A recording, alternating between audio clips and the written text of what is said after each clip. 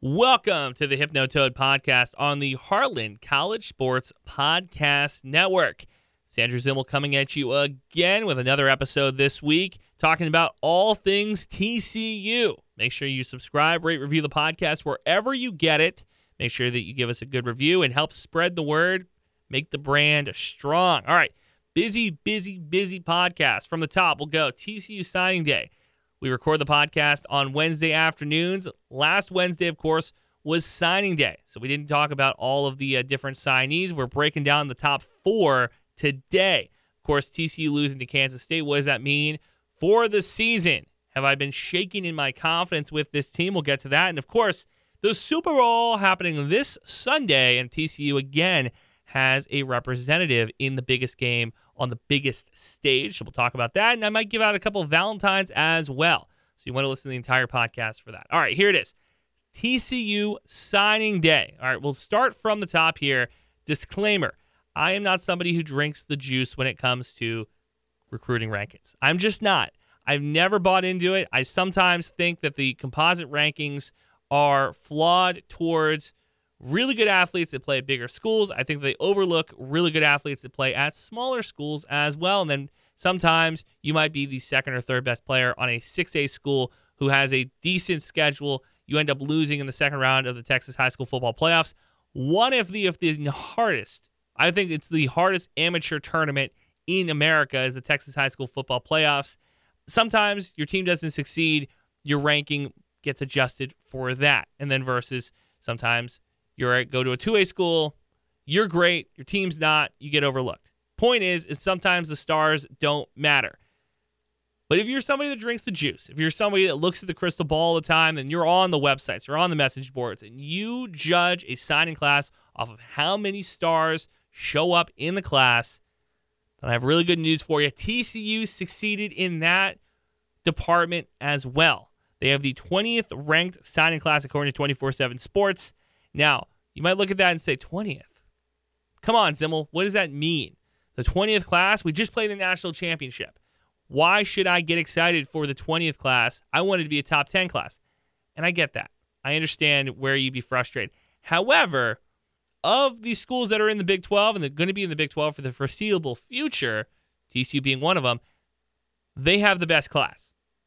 I do not consider Texas and Oklahoma in the Big 12 anymore. I have already divorced them from my psyche. They're done. They're a guest who's overstayed their welcome in the conference, the prestigious Big 12 that had a representative in the national championship. Before Oklahoma and Texas, TCU got there first. Keep blowing up Twitter with that. Hypnotoad fans, continue to troll and rally with that as our big logo, our big battle cry. TCU did it first. Never forget that. Now, okay, the recruiting class is behind Texas and Oklahoma, and sure, they're behind a couple of Big Ten schools, including, but not limited to, Ohio State and Michigan. The number one class in the Big 12 is still something to be excited about. 8 4-star recruits in this group, and out of those, I have highlighted the 4, in my opinion, most important. So we're talking about the good of the recruiting class first, and then we have 2 things that I want to mention at the back end when we talk about the signing class. So the number one player in this class, in my opinion, is wide receiver Cordell Russell, who comes in after having a very good high school season, and he might be the best receiver in an already loaded receiver room for TCU. Now, I understand with the departure of Davis and Johnson going to the NFL draft, I understand that many people would say that TCU lost a lot of talent. I agree. I think losing talent to the NFL draft is something that might hurt TCU in the long run. But when you sign a guy like Russell, who has a very good frame, who had a very good season, 9 touchdown receptions, 34 catches in his season, and had a very good All-American Bowl. I watched the clips. I watched the game on YouTube today, and I can tell you right now, fans, that this is a guy who's going to be able to come in and contribute immediately, something that TCU might need. I like it. I like the route running, and I like the speed. That's something else. You can teach route running. You can teach I think that you can teach most good athletes how to run crisp routes. It just takes practice, it takes determination, and it just takes reps to get good route running. Speed is something you cannot teach. Size is something you cannot teach. When you put all 3 together, you have an all-conference type player. Now, is Cordell Russell going to be an all-conference player his freshman year? Maybe not. I would argue probably not. He probably will not make all conference. Is he somebody that in the future, when we're talking about impact players on this TCU team, I think for sure he will be an impact player. And that's kind of what we're going off of here, especially when you look at recruiting classes. You're not only looking at what are they going to do this season in 2023, what are they going to do in 2025, 2026? I think Russell's somebody that's going to make an important impact. So that's one. That is the only offensive player that I've highlighted from this class, because the defensive side of the ball is the part of the ball that TCU needed the most help on. You looked at the bowl games, you looked at the back half of the season. The defense was the thing that I think really needs to step up, and the help is on the way. Call the cavalry. Up front in the trenches, it's DeMarcus Deal. He's the top defensive recruit in this class, listed 6'4", 290. You know how I love my big boys. 290 pounds. It's supposed to help. He's supposed to help TCU up front. I mentioned the back half of the season. Well, look at the back half of the season that TCU had last year. Against teams that ran the ball, the defense, which was very good, looked beatable. And that's something TCU wants to correct in this class, I believe. Major boost if he can make the jump into Division I football immediately.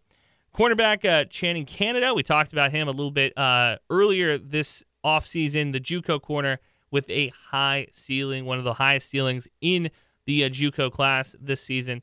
Canada had a chance to start in the spring. He has a chance to be a starter come fall. More importantly, he was ranked top 5 for JUCO corners by 24/7 Sports. Again, not something that I put a ton of onus on, but something that I do pay attention to. Also, Mason White, another JUCO corner. Size. That is what this defensive class really has hammered home on. What the recruits wanted for TCU is size on the defensive side of the ball. What you want out of your corners, as more and more wide receivers get bigger, faster, stronger, you've seen the corner position continue to stay undersized. And I think that the new brand, the new breed of NFL defensive backs, and in extension to that, college football defensive backs, has to be, can we put a bigger frame on wide receivers? Can we put a bigger frame when tight ends are going out for passes? Well, good news, White is 6'1", has great cover skills, has a chance to compete for the 2 deep. He's a player that I am highlighting because I think that most fans, I think that most sites have overlooked Mason White. I think that that's somebody that in a couple of weeks, maybe even a year, is somebody that is going to go unheralded. People aren't going to be talking about him nearly as much as they should when we talk about the defensive side of the ball for the Horned Frogs. All right, that is the pros. I wanted to get all of that out of the way because I'm very high on this class. However, there are 2 big things, glaring flaws, I would even argue, from this recruiting class. And you know them, but I'm going to put them on the record here. These are 2 things that might come back to bite TCU. We'll start with the first one. Losing on Jaden Rashada. That is something that TCU fans have been complaining about for a week now. I have seen the tweets. I as well have said that this was a big miss by the Horned Frog recruiting staff, losing out on a quarterback like that, somebody that can come in and immediately make an impact potentially, or have a redshirt season and make an impact next year. Losing out on Rashada is something that, if it goes the way that a lot of TCU fans think it's going to go, and he is the type of player that we think he's going to be as a collective, then that's going to hurt. If, however, TCU continues to do what they did with Max Duggan, continues to do what they do with a lot of these quarterbacks that are kind of unheralded, and churn out NFL prospects, churn out guys who can be all Big 12, and shoot, even get a chance to go to New York for a Heisman ceremony or a Davey O'Brien ceremony, I think that TCU is fine, but that is something that is going to haunt fans if Rashada turns into a NFL-level quarterback. That's something that's going to hurt. The other thing, and this is something that I do not put a lot of onus on, I want to put that Larry neon flag here, or neon sign. I don't think that this is the biggest deal in the world. TCU fans are going to say it's a big deal. I do want to address it. No 5 stars in the recruiting class. Now, this offseason and the way that college football is working now is that the transfer portal is very much wide open for every single player on every single team across the country. Head coaches know it. Assistant coaches know it. GAs know it. Fans know it. That players move with frequency, move with ease like we have never seen it before. I would argue never in the history of sports, go back to the Gladiators, has it been this easy to move from one professional franchise to another, to move from one college to another. It is so easy now for players across the board. I think the hardest would be for a high school athlete who has to tell his parents, hey, I want to move to the town or the school across town, and the parents have to sign out all the paperwork. I would say that high schoolers have it harder now than some college athletes do when it comes to transferring and moving. Like, did you see that some of these colleges are moving the academic workloads around so that they can accept more credits? I promise you that is not for the engineering major. That is not for the liberal arts major. That's for the football player. That's for the quarterback who wants to switch schools. So not signing a top or a five-star recruit in this class, in my opinion, is not the biggest deal in the world. However, it is something that other schools in the Big 12, it is something that other campuses, other fan bases are going to have something to say about. They're going to call it a loss. I don't think that is completely fair to say that it is an L in this recruiting class. It's not a glaring flaw, in my opinion, on the recruiting class, but it is something that needs to be addressed. All right. Speaking of things that need to be addressed, the confidence that I had in Horned Frog basketball. Oh, brother.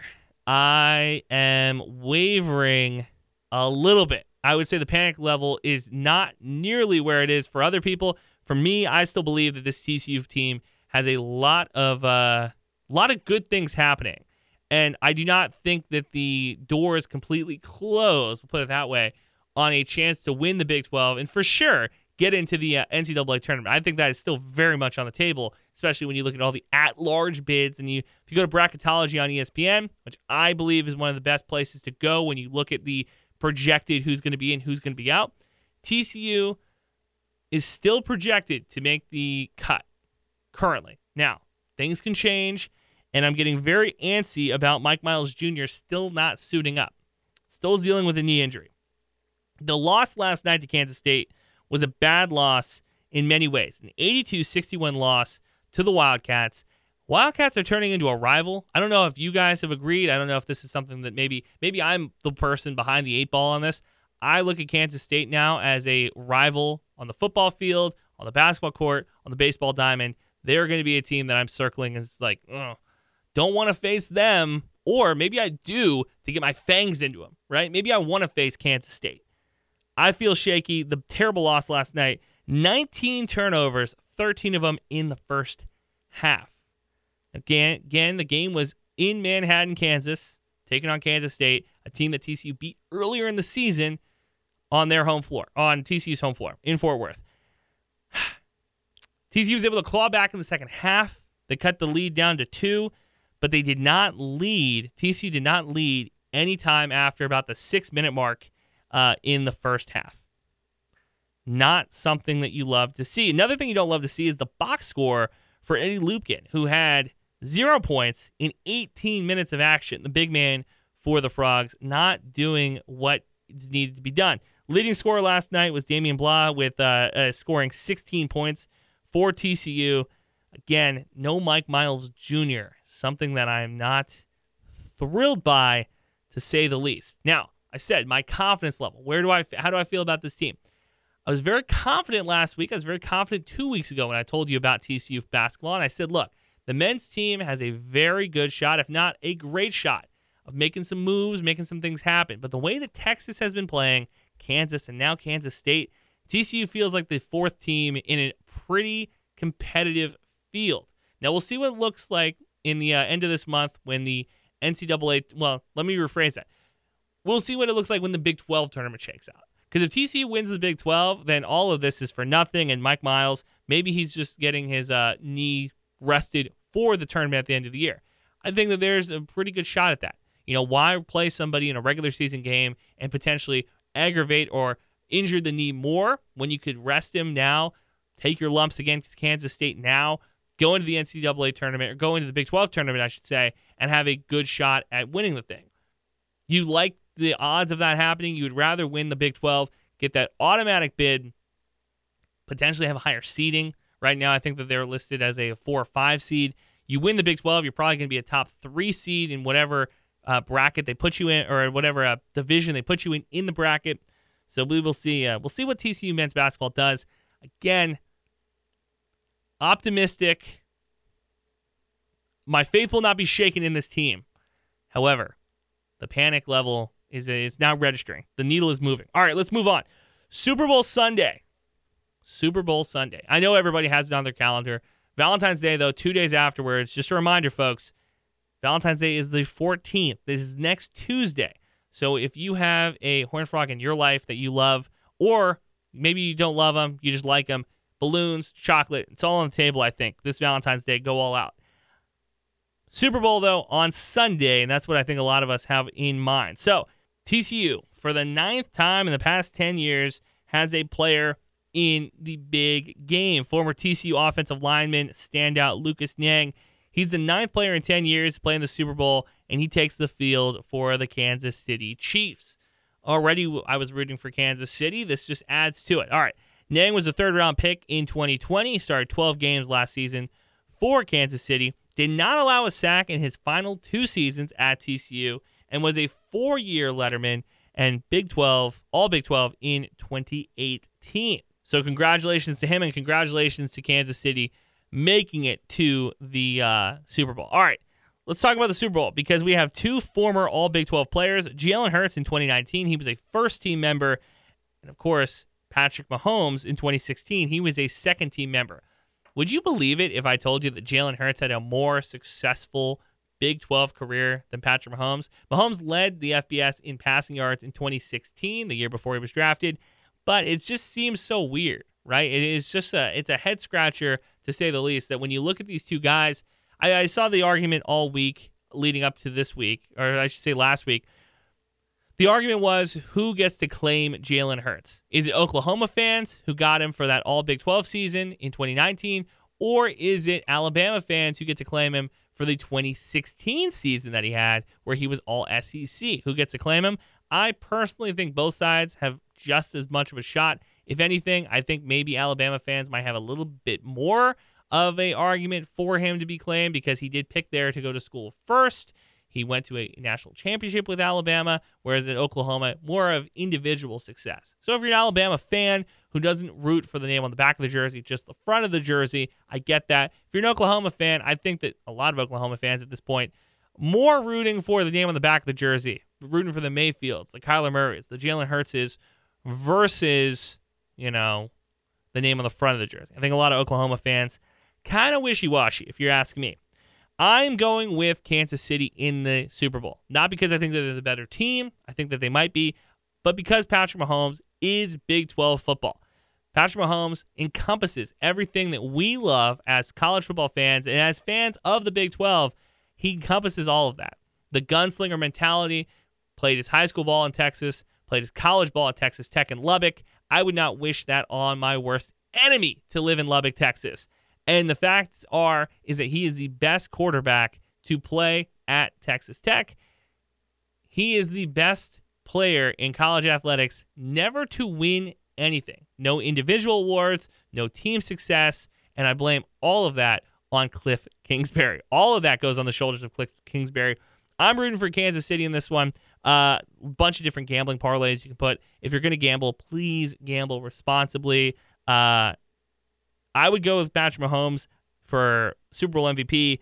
I'm going with the Chiefs to win the whole thing. Lastly, want to say Valentine's Day. Giving out some Valentines, of course. Got to give one to Sonny Dykes for all of the different awards that he got this season.